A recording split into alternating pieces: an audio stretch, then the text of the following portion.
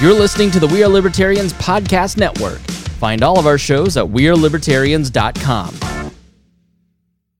Hey everybody, it's Remso. I want to thank you so much for making our first year of On the Run as big as it's been. I never knew I'd be coming back to podcasting in the way I did, especially here at the We Are Libertarians Network, but coming to you twice a week, doing the monologues, doing all these awesome panel shows with the Degenerate Panel, my friends, getting to bring on so many awesome guests talking about ghosts, aliens, different lifestyles, different crazy things about the world. It has been such a journey and such an experience to be here with you. And as we cap off the year, I want to let you know about an awesome project I do with Mark Claire from Lions of Liberty. As you know from this show and on social media, I'm a giant comic book nerd. Earlier in August, Mark and I launched a podcast that we do on our own called the Second Print Comics Podcast. We come to you every Wednesday for around 2 hours or so, doing deep dives into the comic book stories and characters we love. I'm actually going to go ahead and play for you the first episode of that show today. If you like it, please go ahead and check us out at secondprintcomics.com and Second Print Pod all over social media, but more importantly, the Second Print Comics Podcast wherever podcasts are available. Have a safe and happy new year. I'll be back with new shows and everything next week. Until then, enjoy the show. Ladies and gentlemen, you are now entering the Second Print Comics Podcast, starring Mark Claire and Remso Martinez.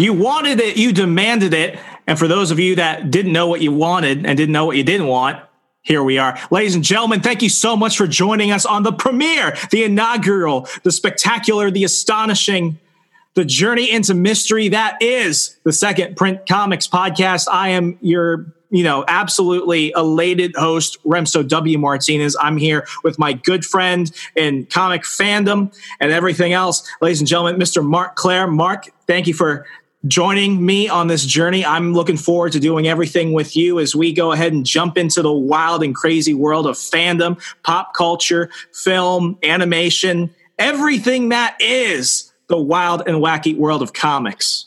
Well, Remso, I'm thrilled to be here as your almost as elated, nerdy host here on the Second Print Comics Podcast. This has been a project that has probably been brewing in my mind for a long, long time. I mean, you might even say before podcasts even existed, right when my love for comic books and comic book characters, animated series all began. I think this has always been a passion of mine. My fanhood has ebbed and flowed at times, depending on life circumstances, but I always come back. Comic books are the one thing that I always come back to.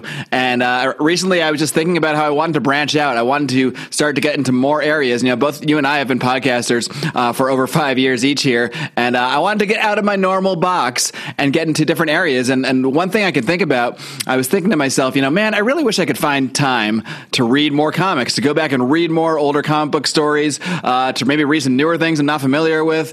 And I said, but I can't justify all this time. I'm trying to build a career here. I'm trying to build new hobbies, build new projects. And then it dawned on me, what if I made reading comics one of my new projects? So here we are. And you were the first person I thought of. We did a little mini project, which we never even finished, actually, reviewing Doomsday Clock, which we'll probably go back to when we talk about Watchmen at some point. But I think we developed a pretty good rapport. I think we have similar thoughts about comics, but also have very different opinions. So I think we're going to have a really good mix here.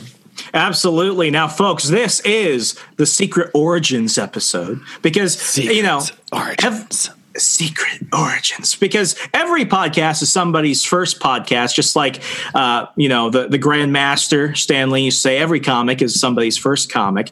And for those of you that don't know us, this is a great opportunity for us to really reset the continuity on this. I promise I'll stop with the puns in a moment, but really, as Mark said, this is something that you had been wanting to jump into, because if you love something and you're good at something, you might as well learn how to make it into something you can do do professionally. And I really feel like the Rick Jones to your Hulk in this situation, because when you brought me in, I was just like, okay, I've got like super nerd ADHD here. I want to talk about X and Z and Y and all this other stuff.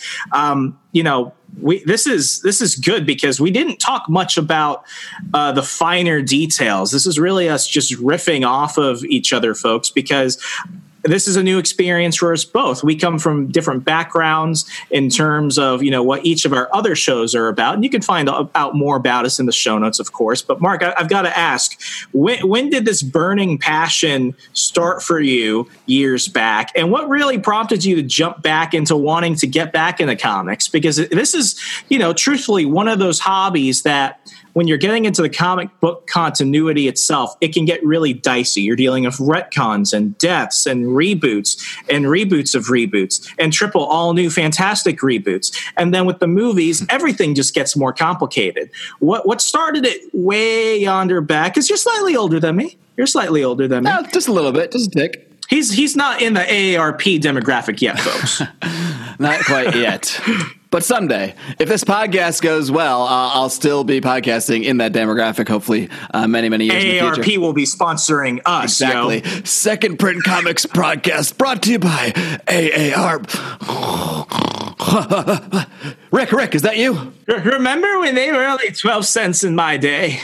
So if you're my Rick Jones, which Hulk am I? Am I the irradiated Hulk? Am I smart green Hulk? Am I the somewhat in the middle, somewhat droll gray Hulk? It's all very confusing. Gray Hulk is the only good Hulk, in my opinion. Really? We could have a whole episode about debating the Hulks. See, there's so many possibilities here. See, folks, you don't know what's happening. We didn't plan this. I didn't know that Mark had poor taste in Hulks, and now we do. But please, continue. I think the best Hulk is original Savage Hulk. That's the best Hulk. Although I do have an affinity for Peter David's which we saw in Avengers Endgame, the basic same version of the monstrosity, the body of the Hulk, and the intelligence of Bruce Banner. It's kind of a cheat, but I did enjoy Peter David's run, which is probably something we'll end up going through at some point, his run in the 90s with that character. So anyway, absolutely. This isn't about the Hulk. This isn't about Peter David. We'll get to all this stuff down the road. But as far as my secret origin goes, well, my comic geekdom, my fandom started well before yours. And it might have started before you were born, actually. Why don't we just break it down? When were you born? 91? 92? 94. I know 94. I look like an either extremely young older person or an extremely depressed younger person. And the truth is somewhere in the middle. It's vague. All right. Well, I started reading comics, I would say, around 1990 or so, and things were not like they are now. I was still a swimmer. Yeah, you're still swimming around in there. But for me, it came about. I was already a nerd. I was into nerdy things. Like I was into, things that aren't as nerdy now or much nerdier then. Pro wrestling's kind of nerdy now, but it's pretty mainstream now. Now it's on like Fox and ESPN. So I was into that stuff. I was into comic books. A friend of mine who I used to go over and watch wrestling with, he was really into comic books. So I started to kind of like just flip through his comic books because I really knew nothing about them at the time. And I really was just mesmerized. We don't do words here, all right? We just talk. I was mesmerized by I think a lot of the art that I saw, because a lot of the big artists of the time were, that was when guys like Todd McFarlane, Eric Larson, Jim Lee, they were becoming really big within Marvel. This is before the split over to Image, which we will cover in great detail in future episodes. But I think when you're a kid, you're probably captured a lot more by the art, just because we're more visually inclined. And around that same time, we started to see some of the animated series come out as well. And I was, of course, hooked on cartoons. It's all I watched. And so we saw X-Men, the animated series, come out, which just blew my mind. And that came out around. That is still like the magnum opus of superhero animation, even now. I was watching Batman the animated series is another. That's my gold standard personally, but they're both going to be hard to top in the future, because now it seems like the cartoons are more about flash than they were substance. Although a lot of this is filtered through the fact that our 10-year-old or 12-year-old or 14-year-old brains view things one way, and your adult brain might view it differently. Like I originally started to go back through the X-Men on Disney Plus, and I want to say it holds up. It does hold up for a kid, but it doesn't hold up as much for an adult. Just a lot of the writing, the style, the cheese factor that I didn't feel as an adult. I mean, as a kid, I felt, man, this is so awesome. This is so serious. And it was very serious, actually. I was actually shocked by the violence of the animated series. I mean, things like that coming from, because you're right at the end of the Bronze Age of comics when you mention those folks. That's really at the Bronze Age, and it's really entering the modern age. And cartoons like X-Men, the animated series, stuff like the McFarlane Spider-Man run, that stuff is still considered like quintessential fandom lore right now. There's a lot of stuff that I've seen, even just the last couple of years, where I've asked myself, will I want to read this or will I want to watch this a decade from now, and will it still hold up as being objectively good? And I can't really say that.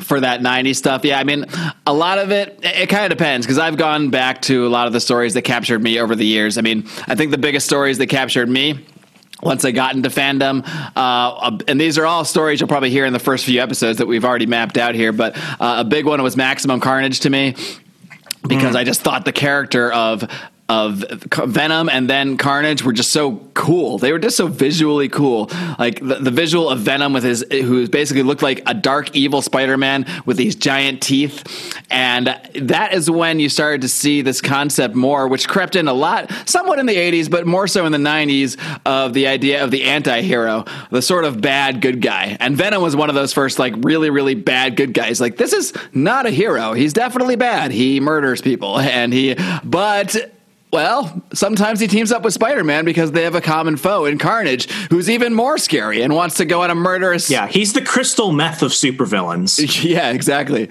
First you're hanging out with Venom and you're just doing a little heroin, and it's not good for you, but you're just hanging out. And then Carnage busts in on crystal meth and you're like, whoa, whoa, whoa. What's happening here? Yeah. Hardcore drug comparisons were one of the many things I wasn't expecting to get into in the very first episode. It gets real, folks. Live with us. This is how we roll. This is how we roll. Things go where they go. So yeah, I think, but around then, I started to get captured by that stuff. And some of these, right around the time I started to get into comics, is when a lot of these huge, huge, huge stories came out. I mean, Maximum Carnage was pretty big for Marvel, but way bigger than that were two stories, both from DC. The biggest one, of course, being the death of Superman. And I was maybe loosely reading comics or loosely getting interested in comics at the time of the death of Superman, but I remember I was hearing about this on the news. Like, I would go home after school and the local news person would be talking about the upcoming death of Superman. And this just, I was familiar with Superman just from the 80s movies, the Christopher Reeves movies, which I don't know how well they hold up. I actually haven't watched them in a long time, so maybe we'll have to go back and do some movie reviews at some point. I'm kind of curious. I'm a Richard Donner apologist, so we'll definitely have to do that. I can't apologize for Superman 2, though. We don't talk about Superman 2. That didn't happen. We don't talk about a lot of the Supermans, but we talk about the first one. We could build a really great chronology just picking which movies we want and acting like they go together, like Richard Donner's Superman, and then maybe we follow up with the Snyder Cut is the next movie. Oh my Lord. This is one of those topics where you definitely see a changing mentality in comics. And I think when I started reading in like the early 2000s, like around 2001 specifically, because I remember buying a lot of 9/11 themed issues. And no, we're not going to get into, the superhero ethics of 9/11 response right now. But like around that time, there wasn't a lot changing drastically, because a lot of the stuff that you're mentioning, Absolute Carnage, Death of Superman, that stuff was still permeating within comics when I was jumping in. But it's really strange. When I started reading like around 6 or 7, I learned to read through comic books. I refused to read actual books. I learned to read through comic books. It's the only way my parents could get me to read and actually retain information. They would quiz me on what was going on within the story. It's really funny because even then, because at that point what you have is you have the Sam Raimi Spider-Man movie, and then you have the X-Men films and the Blade films. Comic books was still very much, even though, a lot of the storylines and stuff were getting into the more mature themes, especially of Daredevil coming out a few years later, it was still very much seen as, an outlet, a medium for children. And that was Right, something I was right. still seeing up until when the first Iron Man came out. Now everyone and their grandma and their hot cousin loves the superhero genre itself. It's everywhere. What was it like when you were getting in at that point? Yeah, it was definitely something that was seen for kids at the time. I think probably all through the time that I was a fan. I mean, the only people that I talked about comic books with were like the very small group of friends that I knew also read comic books, and I never talked about it with anybody else. You know, I wasn't reading comic books like at the lunch table in school or anything like that because I was frankly embarrassed. Like it was seen as such like a kid nerdy thing, even when I was like 12, 13, 14, especially as I got older, as I got more into high school, and now people are going to parties and we're doing more teenagey cool things. And I'm doing some of that too, but I'm still going home and reading comics afterwards. You know, I'm still taking the $20 a month, $20 a week, or whatever it is that I earned from mowing lawns and doing little odd jobs. Pretty much every dime of that I took to the comic store and got whatever comics I could get. Because it was one of my many outlets. I wasn't an only child, technically. I have a sister who's 12 years older than me, but due to that age difference, that's a bit of a disconnect. It's a bit of a disconnect, yes. Yeah. So she moved out of the house and went to college when I was 5. So while not technically an only child, I kind of was an only child, and I learned to just spend a lot of time alone. Like I like doing things alone. So one of those things was just diving into the world of comic books, and they really just sparked my creativity. I'd already been a big reader growing up. Like my parents always read books to me at night, and I was always fascinated by books, like by just more of the fantasy type stuff. Like I really got into the Chronicles of Narnia and that sort of thing. So when I found comic books, it was really just a natural extension of my sort of inner nerdiness. It was like, wow, there's these awesome stories and this amazing art. Oh, and I can sit down and read it in like 15 minutes. And then that's just the initial impression. But then you start to really understand the deeper chronologies and the history of this stuff, and you realize there's 60, 70 years of history, and you start to try to wrap your brain around all of it. And like you mentioned towards the beginning of the show, it can feel overwhelming, especially as a new fan. I didn't think too deeply about it then. I just read the books I liked and tried to follow along. Marvel and DC were always good about the little asterisks, like when a character would explain something that happened, like, oh, like Go that back time to issue 12. Right. Yeah. So then, okay, now I'm supposed to go to the comic book store and go find, Black Cat number 13 or whatever it is. So I think now, though, that's one of the things I want to capture with this podcast, because in the last 10 years or so, with all the interest that has come into, especially you have to give most of the credit to, I think, the MCU, because they really did they took basically, I wouldn't say unknown characters, but by far not their biggest character. Iron Man alone was a B-lister. I mean, Sure. Iron Man was B-list. When you look at like the Guardians of the Galaxy, I didn't even touch that stuff growing up because they were just so obscure and just so they were the cameos of cameos, so to speak. They were referenced every once in a while and they would pop up as guests, but it was not what you were going to think would launch a multi-billion-dollar film franchise. Not at all. And it was almost a blessing that Marvel was sort of hamstrung because they had gone through the bankruptcy and they had to give up the movie rights to a lot of their characters to stay solvent. That's why they had given up their movie rights to the X-Men. I think technically Hulk 2 was Universal, but they worked out some deal with the Hulk. Yeah, they still own that. That's why they can never make a Hulk film. So he can cameo in all their stuff, kind of like Spider-Man, but they're holding on to that because as soon as they start seeing Marvel with the lower end budget films, because Iron Man was a lower end budget film. That's why you see a lot of practical effects in the first couple MCU films, and now it's all green screens and CGI. Yeah. So when they saw they could do that, they were like, why would I want to get rid of it? Mm-hmm. Mm-hmm. Exactly. But I think there's been an explosion because of the explosion in the MCU movies. I mean, we can give some reference to Man of Steel and some of DC's projects. Some have been successful. Some have been kind of blah. They've put their efforts in, but really it's the MCU that I think is responsible for the current comic books explosion, the consistency of the storytelling, the fact that they put together 23 movies that all tie together. I mean, stuff from Captain America, the First Avenger, ties into the ending of Endgame. I mean, it's just incredible. And I think that becomes such a good jumping on point for fans, because now there's all these fans out here that find out about these characters, fall in love with these characters through the movies, But now there's no movies right now.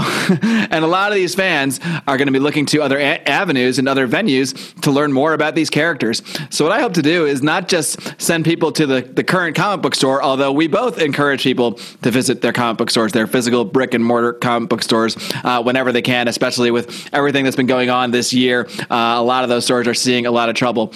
But what I really want to encourage people to do is go back and kind of learn more about these characters, learn more about the stories that shaped the comic book industry, perhaps before they even knew about it, for people that came in maybe during these MCU years, or maybe find some people somewhat like me, the lapsed fan. Now, I'm not an entirely lapsed fan, but I have ebbed and flowed with the current products over the years. There are times that I'm hardly reading anything at all current. There's times that I'm diving way, way, way in. When DC Rebirth came out, I bought that one-shot issue, and man, that book captured me so much that I basically was a DC fanatic again for 2 years. But I slowly started to fade away from those books until Tom King finally kicked me in the nuts and sent me running away. But we can get to him in a later episode. That's one of our biggest contentious points. The God King, Tom King. You bring up something which is so important, which is now, and this is the question that I've received from some people that messaged us that messaged me on Twitter and Facebook. Why? Because you can go on iTunes, you can go on YouTube and other places, and there are really great comic channels. There are a lot of comic channels where they talk about some of the things we're going to talk about. But the thing is, it's still very recent, and I could still remember the day I walked out of the 2008 Iron Man film after that scene where Robert Downey Jr. said, "I am Iron Man," and I knew that things were going to change fast, but it would still take a while for people to really commit to it. It's almost like fandom has become acceptable in a way where now we can talk about it. And now when you go to a barbecue or you talk with people at work, people are interested in this stuff because what they've finally seen is that comic books, one, they're a uniquely American art form. Of course, we got to give respect to the manga and anime of Japan. But really, when we look at the superhero genre itself, it's very uniquely American. And it's something that there's a flavor for everybody, from neo-Westerns like Logan to far-fetched features such as, Endgame itself. This is really something that more people are discovering now. They have a passion for, even if they don't consider themselves fans. And like what Mark said, folks, we want to go ahead and facilitate the conversations about the stories that really helped make us, in a way, as fans, and really helped make the world we're living in now. Because if there's ever a time where people really want to start fresh without the baggage, they want a Reader's Digest version of the things that they can potentially jump into further, we want to be that show for you and for everyone. Because fandom is fun. Fandom is, I think, genuinely, it's one of the few things that will ultimately keep American culture going. Despite all the things going on in the news, wherever you are on any given topic, when I go to AwesomeCon in DC, I see everybody. I see the Fabulous Furry Freaks and the whole bunch of it. They are there and they are different. And we might be, drastically contrasting individuals, but we're there for the love of fandom. And that's what we want to be as a service to you. Yeah, it's really amazing how far, like you referenced, that this idea of fandom has come, especially when it comes to comic books. I kind of relate it to my other geeky passion of professional wrestling. When I was maybe 10, 12 years old, I was watching Hulk Hogan and Macho Man, but I really only talked about it with my one or two safe friends who I knew were cool wrestling friends. But then suddenly in the late 90s, you had Stone Cold Steve Austin get really popular. You had the Monday Night Wars. You had Hulk Hogan joining the NWO. This might be lost on many people, but I think a lot of people will know what I'm referencing because it became so immersed in pop culture to the point that now the cool kids at school, the jocks, were wearing Austin 316 shirts. Meanwhile, 3 years earlier, I was hiding the fact that I ever even looked at that stuff. So it's really interesting how fandom changes. And I think we've seen a huge shift in how specifically comic books and comic book fandom is perceived. I think there's a couple kind of fans I want to reach with this show. One is like I call myself a Lapsed fan. I'm not really a Lapsed fan. I'm more like a the fan prodigal fan. Yes, I'm a prodigal fan. I've never stopped being a fan ever, but my interest in the current product is what kind of ebbs and fades. But I want to find people that were maybe fans during my era, during the 90s, people that were maybe just becoming fans during your era. That's maybe the mid 2000s that you started to become a fan? Definitely the mid 2000s. And I really call it like the pre MCU years, because for a lot of folks, when you mention, how did you get into superheroes? Most of the time now, especially for a lot of millennials, it came from the films, but it wasn't even films like Iron Man. It was the Fox X-Men series, which I really do think like X2 X-Men United is still, I think, one of the best superhero films ever, because it kind of fell off with X3, but the first two are pretty solid. We don't talk about X3. We don't talk about Superman 2, and we don't talk about X3. We don't talk about those. We're going to compile a list of movies we don't talk about and then do a show breaking down all the movies we don't talk about. Get some bourbon and some pills. It's going to get heavy. But with those films from that era, especially if you were a comic book reader, you didn't take any of that for granted, because before sequels and prequels and spinoffs, you might only get that one movie. And if you got a sequel, then you were really lucky. But to get a third, that's unheard of. And to get a spinoff, that was just something that you never thought could happen. So for those Spider-Man films during the Raimi period, I even, bring Blade up a lot, because I think Blade is an incredibly underrated, Marvel franchise. It was really the only first successful Marvel film franchise. And it's coming back with Mahershala Ali. Which I loved him as Cottonmouth in Netflix's Luke Cage. I'm so happy they're bringing him back. But, it's really that period where I kind of just wish it was Wesley Snipes again. He's still kicking, right? He could still do it. He looks like he's only in his 40s, but he's pushing 60 or something. You know the phrase that I'm not allowed to say because I'm white? You know the phrase. Black don't crack. Thank you. You're allowed to say it because you're Puerto Rican. So. Absolutely. Absolutely. But it's, it was really that era right before the MCU where it's like, you really had to value those things. And then when you start getting into the later, the 2010s, like around the 2008 Iron Man, that's really the crossing point where if you were a comic book fan, then you're in it to win it. You're it's ride or die right now. And it's one of those things where, people often wonder, are the comics for me? Because I love the films, but the comics are intimidating. I don't know where to jump in. I might not understand the reference. Those are all very, those are things that even I dealt with. I went through a 2-year period during undergrad where, one, I just didn't have time for comics. I was more interested in women. And two, I was also poor because I was more interested in women. So, that was pretty much my path in college. Yeah. Lack of funds and the addition of other interests kind of dwindled my comic reading a bit. Absolutely. So what you're going to see a lot of, folks, is we're going to talk about the big events. We're going to talk about a lot of the big topics. Of course, we'll be talking about everything from Secret Wars to Infinite Crisis to everything in between, but also to stuff Secret like Infinite War Crisis 2. I mean, it's going to get heavy on those things, and we'll try and make sure that, we'll provide the references, and we'll jump into the other things. Why doesn't Batman kill? Why is Spider-Man, despite the fact that everyone sees him as a jolly, whimsical character, why is he one of the more darker characters once you get into the comics? Why is there that difference? We'll be talking about the films and why they went certain ways and stuff.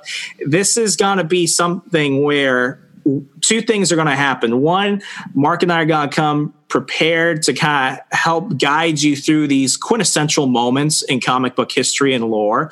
But secondly, we want your input. This is going to be something that's really fan driven by the end of the day, because we're just like you. We're consumers at the end of the day.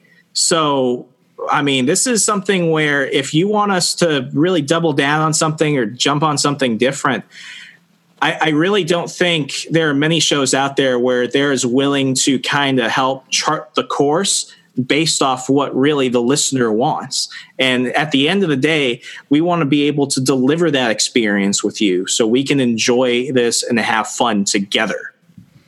Exactly. Yeah, we want your feedback from the beginning. We actually want your feedback from before the beginning. We're doing something pretty unique with this show. We've actually started our Patreon. We already have a patron before we've released a single episode. We have that patron while we are recording this episode 0. Anthony Meyer, our very first patron who joined at the epic crossover level.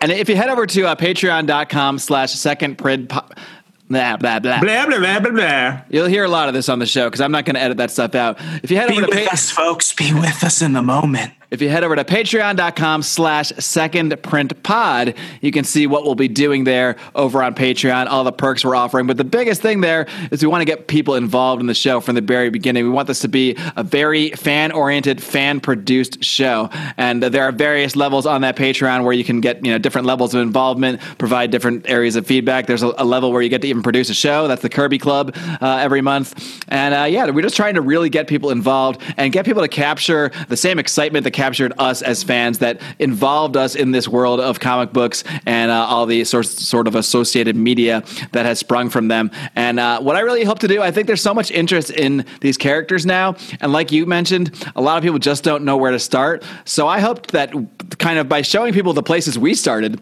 and the stories that inspired us, the stories that got us excited about comic books and had us dive deeper and deeper and deeper in this stuff, we can kind of show people it's not that intimidating. If you can start at this place, we'll try to give you background on some things, because any story, there's 30 minutes or 30 years probably, I should say, of background that we can give on it. So we'll try to do our best. We're going to start giving Apocalypse Now level background commentary. Exactly. We're going to actually produce 500-page ebooks along with each episode with the reference points. And they're going to be in volumes, and then we're going to go through a period where we don't print often, and then you're going to have to go ahead and get the Redux versions. Exactly. Yeah, none of that shit's going to happen. Then we'll have the foil cover for episode 500. We'll have the foil variants as well. We can't leave out the variants where they'll just be, if you see red on some issues, what we're going to be doing is we're going to be taking some of our blood and mixing it together with the ink. So then you can have some of us with you. And then at a certain Patreon level, you can mix your own blood in with that ink. We didn't talk about that off air, so I hope you're okay with that. It's fine. I'm not COVID positive. But see, folks, we're willing to do anything for you. But I mean, it's we will even provide you COVID antibody tests. I don't know how, but we'll figure it out. You want people, guns, gold? Like, what do you want? This is for you. Seriously, all jokes aside, I'm so happy to be doing this with Mark. I know Mark has been wanting to do this for a while, and what we bring with our combined, decades worth of podcasting experience through our other platforms is that we're going to make this really something that we want you to be excited about. And the one thing that I wanted to do that we're offering through Patreon. And, if you sign up for Patreon today, you're going to get a bonus episode where Mark and I are really going to expound on this. So by the time you're listening to this, if you want some extra behind the scenes stuff, you can find that out.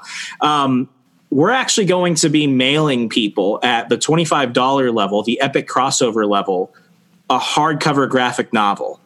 And this is something where a lot of people are like, oh, do I buy it through stores? Do I buy it through Amazon? What versions do I get? Folks, we're going to hook you up with that. That's one of the things. Decisions for you.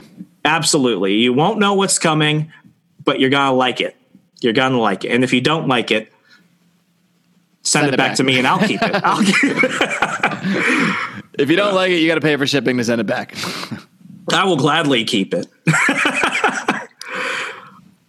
Remso, I want to talk a little bit more as we wind down episode 0 here, just more about our specific influences. I talked about how in the 90s I got into really first the biggest characters. Actually, believe it or not, my first comic book I ever purchased was an issue of Fantastic Four.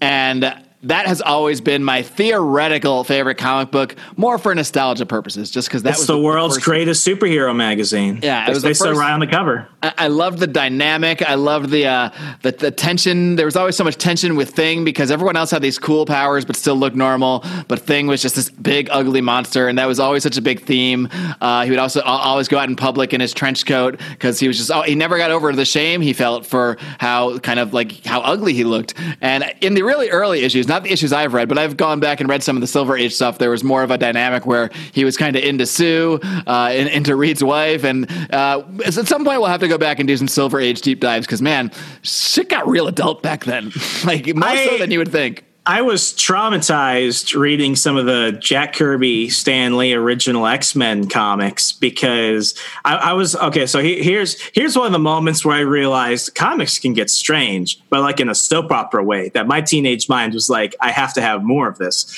I was, growing up, I was just addicted to Spider-Man. And I think I've always been a Spider-Man purist at heart because unlike every other character you really see between Marvel, DC, Image, Peter Parker was one of those characters that was the most like the readers. And really, that was the intent of Steve Ditko, who really helped Stan Lee flesh out who Peter was as a person, because he was affable, he was clumsy, he didn't have the best of luck, he fell on hard times, he went through difficult periods. And as a young reader reading this teenage superhero, that's where I really fell in love with this ability to have great art, great storytelling, and just real heart to it. But one thing that did really kind of, pull me into really understanding, there's more to this than just the story at face value. I think it's X-Men issue 2 where they encounter Magneto and the Brotherhood of Mutants, the Brotherhood of Evil Mutants. And Professor X is talking to Scott Summers, Cyclops, and Jean Grey. And you see the thought bubbles come up and he's just like, I'm so mad that they're so madly in love. Doesn't she know that I love her? And I'm reading this. I'm like, what the hell? What is this? She's like 16. You're bald in a wheelchair and old enough to be her dad.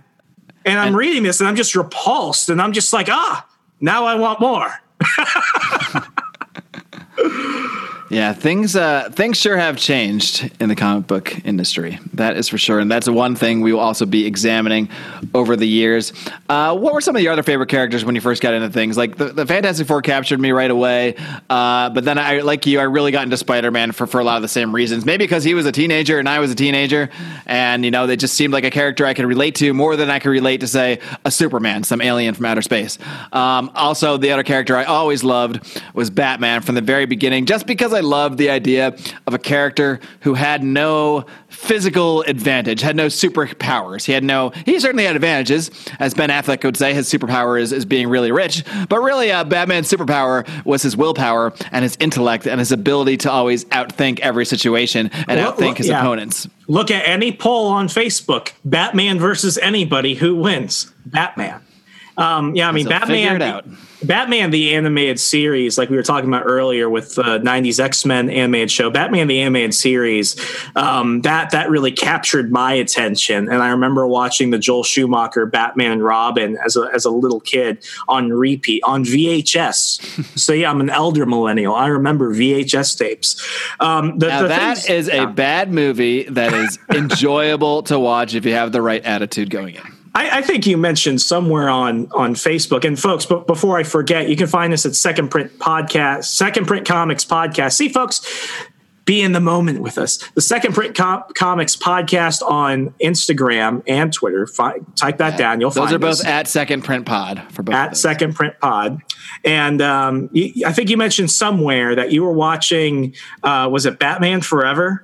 Yes, Batman. What was it like watching that after not having watched it for a while? Assuming you haven't watched it in a while, because I have not seen that film probably again since 2013. I did watch it somewhat under the influence, and we'll just leave that at that. So that probably did affect my experience quite a bit. Ambiguous influence. I will say Jim Carrey steals that movie. Absolutely steals that movie.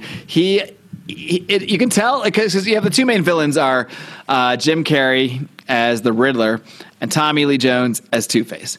Now, Tommy Lee Jones is phoning this thing in. Tommy Lee Jones, I love him. He's a great actor. He's absolutely horrible in this movie. He just wants that money. He just wants that Batman money. He's just there for that Batman money. And, Val Kilmer is inarguably the worst Batman, I think. Clooney is even better than Kilmer, I think. And Clooney had the bat nipples. That's true. I think did Kilmer have bat nipples too? I forget. No, he had he was the one that had the full on pecs, but not. He had bat pecs. He did not have the bat nipples. No, bat pecs. No. Wow, we should really do some deep dives at some point on the old Batman show, the the Adam West Batman show. I will take the Adam West Batman over Batman Forever and Batman Robin any day of the week. Absolutely. But what I will say, and the other part, Nicole Kidman's character in Batman Forever. My God, what a slut. She's just a total whore. I think that's why I watched that movie so much. She is not portrayed as a feminist character in any way. First, she lusts after Bruce Wayne because he's rich. Then she lusts after Batman because he's Batman. And then she can't decide which one she lusts after. And then she realizes they're the same person. And it's absolutely ridiculous. But you think people watch Michelle Pfeiffer in Batman Returns because of her stellar acting? Michelle Pfeiffer. That's a whole nother story, Michelle Pfeiffer. But... whew, I don't want to get too hot and bothered here, my friend. But yeah, I do recommend Batman Forever for people who can enjoy campy bad movies for what they are, which are campy bad movies. Do not expect the Dark Knight here on this one. No, not at all. But it's those moments that whether it was the weird Professor X scene in the first couple X-Men comics, as I mentioned, being in the comic book side of things, or just those movies where it's like, if it wasn't the fact that it was a Batman property that guaranteed they were making a lot of money, you'd be surprised if those films ever came about again, which is why when Batman Begins came out in 2004, 2005, people were taken back because they didn't know whether they could take it seriously or not. Like, we're doing this again? And nobody saw what was coming at all. And I think that's really a testament to the medium itself, to this genre, that it can go through the Adam West campy phase and then the bat nipples phase and still give you a Dark Knight. And still give you Christian Bale's portrayal of Batman with this voice the whole time, which really takes you out of the moment sometimes. Because my voice is a little crusty today, so I couldn't get the full Bale. Yeah, it's like he must have had to go through a pack of cigarettes before that each time. But yeah, it's one of those things where I'm happy now that because technology and just really the ability to create good content like what we're seeing in films and animation, everything else, now people can see in a big way what you and I saw in really two different eras of the comic book, history of lore, what we saw the potential there to be. Right. Because in our minds, we always knew if they made an Endgame movie, it would be absolutely insane. But now people actually get to see it. And then they look back at the comics and the shows and everything else. And then they're like, oh, the nerds were onto something. Right. These nerds were onto something all along. And that is why we're here. We're here for you people that realized that us nerds were way ahead of you on this stuff. And there's so much cool stuff, so many stories to be told, so much to learn from comic books. I mean, some of the morality plays that you see in here, the stuff that I might not have realized as much when I was a kid that you really see play out in some of these stories now, especially as an adult when I can go back and reading them. And we won't get into it now because it's going to be one of our first episodes, but I had never read Secret War, not the original Secret Wars, but Secret War, Nick Fury's Secret War. That's the first episode you'll be producing. And that one blew my mind. Like, I couldn't believe what I was reading. That is book. Some next level stuff, right? And we will leave the teaser there because we're going to do a whole episode about it. So I'm just going to tell you, boy, and it was so adult and so real that it made me feel uncomfortable. That's how close to home that it was hitting. That's how you know it's good. That's how you know it's good. When you're uncomfortable listening to this show, that's how you know it's good too. So it's the same thing. Mark, I'm excited. I know the listeners are excited. How about you go ahead and wrap things up for us? All right. Well, why don't we just I'm thinking we just do a quick preview of maybe what people are going to see from the first few episodes. Let's do it. Just to give a little teaser. So the basic format of this show is Remzo and myself are going to be alternating, essentially producing duties. So every week, one of us will take a story from the past or maybe a character or a big event or maybe even a movie. We can do whatever we want, man, because we're the producers. And that person will be presenting, presenting the story, kind of breaking it all down, and then we'll do just kind of what we did here, just riffing off the cuff about it. And but the first episode that I'm going to be producing, we're going to be looking at the launch of the second X-Men book in the 1990s, 1991, when previously, well, the original X-Men book eventually became Uncanny X-Men, but the X-Men became so incredibly popular that they decided to launch a second X-Men book, simply dubbed X-Men. They brought back the original, one of the original classic X-Men writers, Chris Claremont, to team with Jim Lee, who at the time, and even now, is one of the biggest comic artists of all time, one of my favorite artists of all time, and they really put everything behind this launch. So we're going to get into not just that first issue and all the hype around it, but everything that led up to it, the original stories, and kind of the fallout from that as well. So that's my first episode. What's your first episode going to be? Well, I just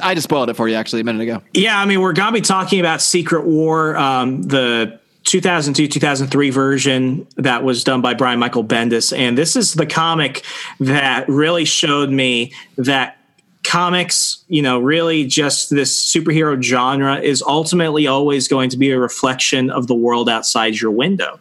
And with Secret War, what you're dealing is with, a giant clandestine espionage agency, as in S.H.I.E.L.D., dealing with stuff that, growing up in a post 9/11 world, you're watching this and you're like, wow, they could have ripped this off of the news. This is stuff that we could be discussing right now. If obviously Spider-Man was swinging around New York, obviously not. But this is what showed me, wow, comics can take serious issues and throw it into this genre and make you experience something completely different. That's going to be the first one that I really want to cover. But the one thing that I want to show you, and I know this was definitely a story arc that Mark did not read before because it was around 2009, 2010. We're also going to that was during one of my comic dark periods. The comic hiatus, the dark ages. We're going to talk. We're not just going to talk about stories and arcs. We're also going to talk about really the themes that we see through this genre. And one of them is a question that they've asked this not only as characters in the stories, but us as fans, as a society molded by superheroes, have asked ourselves. And one of the biggest ones is, does the world need Superman? Obviously, in the comics, it's, do we need this godlike alien person who shoots lasers from his eyes really protecting us? In our world, it's, do we need a character who's so Boy Scoutish and so, in many ways, old-fashioned, truth, justice, the American way? Do we still need Superman? So we'll be covering probably one of the most unpopularly written stories, but obviously one that has a cult classic. It's the Superman grounded story arc, where he doesn't punch an alien, where he doesn't have to deal with Lex Luthor, Dance of Doomsday. It's where he's just going to go ahead and basically do a Superman level road trip and just hang out with schmucks like us. What does it say when Superman asks himself that question? And that's something I'm really looking forward to. Road trip on foot. Only Superman could walk across the country and not grow a beard like Forrest Gump when he's just running and running. Right. What was your experience? Because I made you read that one and you were like, I had never heard of this, but I'll go ahead and check it out. Well, I'm going to reserve my commentary for the episode because I have not gotten through the whole story yet. So we're just going to leave that teaser, as a little teaser. I will say there was a moment in the first in the first issue where I was very angry at Superman. Very angry at Superman to the point that I almost wanted to rip up my digital book, but that would have meant just breaking my Kindle. So that wouldn't have been really very helpful. Why'd you break your tablet? Superman did something I didn't like. Yes. So that's a little teaser. You can look forward to me having an angry rant against Superman, and that will be episode 4. So one more book I want to mention, just to kind of round out some of the stuff we'll be talking about in our first few episodes, is a book that I think is probably the least heralded of the Image books. When Image kind of broke away, it was Eric Larson, Jim Lee, Todd McFarlane, a couple other guys. Rob Liefeld, yes. Liefeld! And they each had their own little kind of little universe within the broader Image universe that they were trying to create. I bought all those Image books in the beginning. I bought Wildcats, I bought Spawn, but for whatever reason, the one that really, really captured my imagination from the very beginning beginning was Savage Dragon, Erik Larsen's Savage Dragon. I don't know any other Savage Dragon fans in real life. The only ones I know are the ones I find online. I used to go on the Savage Dragon forums. Now there's like a Facebook group where I see some fan talk, but it's like this weird niche comic that I think is just one of the greatest superhero comics ever made, and nobody knows about it. So that's another reason people know about it, but it's just not that popular. I have never, but before we did this show, I had never picked up a Savage Dragon comic in my life. Yeah, I'm not surprised. It's the least heralded of those big Image books. I mean, when you think of the Image launches, you think of Jim Lee's Wildcats, you think of Todd McFarlane's Spawn, but man, the most consistent, the most entertaining, most consistent unquestionably, because Erik Larsen, I just read Savage Dragon number 249, and the next issue will be the big issue number 250. Erik Larsen has drawn and written every single one of those issues, including the 3-issue miniseries that preceded it. So really, that's 253 issues completely written and drawn. At one point, that did not last the whole time because he couldn't do it. At one point, he was also inking and coloring the damn book too. And I think he even lettered it at one point for a brief time before he realized this is insane. I can't do everything. But he is basically wow. This is not. I mean, I think Robert Kirkman had some amazing runs on Walking Dead and Invincible, both books that we'll definitely get to at some point. Absolutely. But that was just the writing, which is impressive. But Erik Larsen's done everything. And there are things in this book. There are moments in the early moments of this book, like in episode, I want to say issue 16, and it gets referenced and totally comes back around in like issue 2 something. You know, it's like it's really incredible what he has put into building this universe. And I just can't wait to talk about this book further and introduce more people to it. So I'm excited to get you down that train as well, because I think if you're into and you mentioned you are a fan of Invincible. I think if you're into Invincible, you're going to see a lot of it's kind of similarities in the style. Oh yeah, I mean, if Spider-Man is you going through your later teenage years with spider powers, Invincible is you going through your Superman phase while hitting puberty. Totally. Yep. Exactly. So Invincible will definitely be on our list too. That's a comic that I only read a year or two ago, and I went through the whole thing. Like I just picked up the first trade and then I couldn't stop. And timing is perfect too, because the animated series is coming out. Oh, is that true? Absolutely. It's coming out in 2021 next year. They've already started putting everything together. First, they thought they were going to do a movie a few years ago. Now they're like, let's just do an animated series. Awesome. Well, maybe as we get closer to that launch is when we'll start doing our own Invincible deep dive there. Absolutely. A couple of other things I do want to mention before we finally wrap up here and let you go listen to the rest of our episodes. One thing, we have a group on Facebook right now. It's called the Second Print Comics Fan Zone. We added a few people just to get things going, people we know in the comic book community, friends of ours that are into comics. That is going to become a Patreon-only group. Once it hits, what do you say, Remso? I'm thinking once it hits 50 people, it's completely closed. Yeah. All right. So if you want to go join now and not have to pay us a dime to do so, just go over to Facebook, type in Second Print Comics Fan Zone. It'll pop right up and we'll let you right in. But once we hit 50, we're going to put a hard cap on that. And then at that point, the only people that are going to get in that Facebook group are going to be our Patreon supporters. So it will be a Patreon only perk. But because we want to build things up a little early, get people interested, we're giving you this sort of window of opportunity to come join us in the exclusive Facebook group, Second Print Comics Fan Zone. So if you want to get in now without paying us a dime, of course you can pay us a dime. That's always an option. Don't forget. That would be really awesome of you. Yes, you can actually mail me a physical dime if you so choose. But beyond that, we will have plenty of Patreon perks. Again, head over to patreon.com/secondprintpod. We're going to have a video up there breaking down all of the tiers and everything we plan to do over there on Patreon, in addition to the free podcast that you will get here each and every week. So please do follow us anywhere and everywhere. Again, Twitter @secondprintpod, Instagram @secondprintpod. That is basically how you can find us just about everywhere. We also have a website, secondprintcomics.com, where you can find, we're not only going to have our podcast there, but we're also going to start doing some reviews and maybe some random rants. Who knows what we'll do? It's our playground. We just want you to come and play in it with us. It's a podcast with infinite worlds, folks. Infinite worlds. Exactly. Remso, any final words before we ascend into the actual episodes that we're going to be recording here? I mean, we covered so much ground, and I'm so excited to get to journey into mystery as we go forward with this podcast. folks, definitely get involved with us. This is your show. We're excited to get to kind of steer this ship in the right direction. And, as I'm going to tell you going forward, read comics, change the world. I'm Remso W. Martinez. And I'm Mark Claire. And we're out.